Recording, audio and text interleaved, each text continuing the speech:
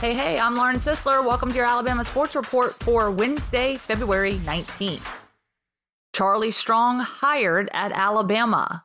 Another former Power 5 head coach is coming to Tuscaloosa for an off-the-field job. Charlie Strong will be taking a defensive analyst job with the Crimson Tide, AL.com confirmed after ESPN reported it first Tuesday morning.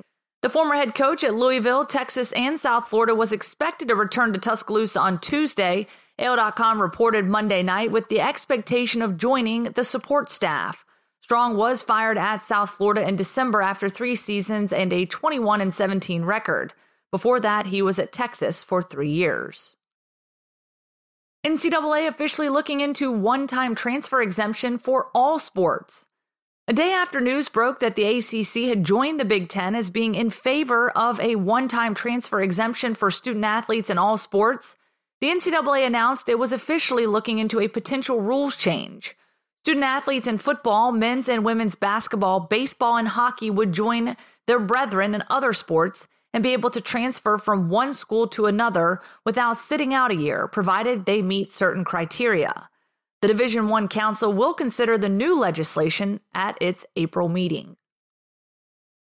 Georgia to face Clemson in 2021 opener in Charlotte. Georgia will face Clemson in the 2021 season opener at Bank of America Stadium in Charlotte, it was announced Tuesday. The Bulldogs and Tigers were already scheduled to play in the 2024 season opener in Atlanta and a 4-game home-and-home series in 2029 and 30 and 2032 and 33. The two schools were regular opponents until the mid-1990s but have met only 4 times since then. Georgia will also host UAB in 2021 and 2023. Ryan Newman awake and speaking 1 day after horrific Daytona 500 crash.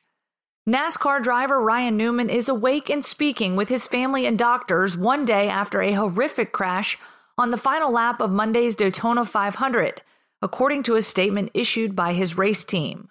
Newman remains hospitalized at Halifax Medical Center in Daytona Beach, the statement from the Roush Fenway Racing noted. No specific information regarding the nature of his injuries was provided. That's a wrap on your Alabama Sports Report. Thanks so much for listening. We'll catch you back here tomorrow.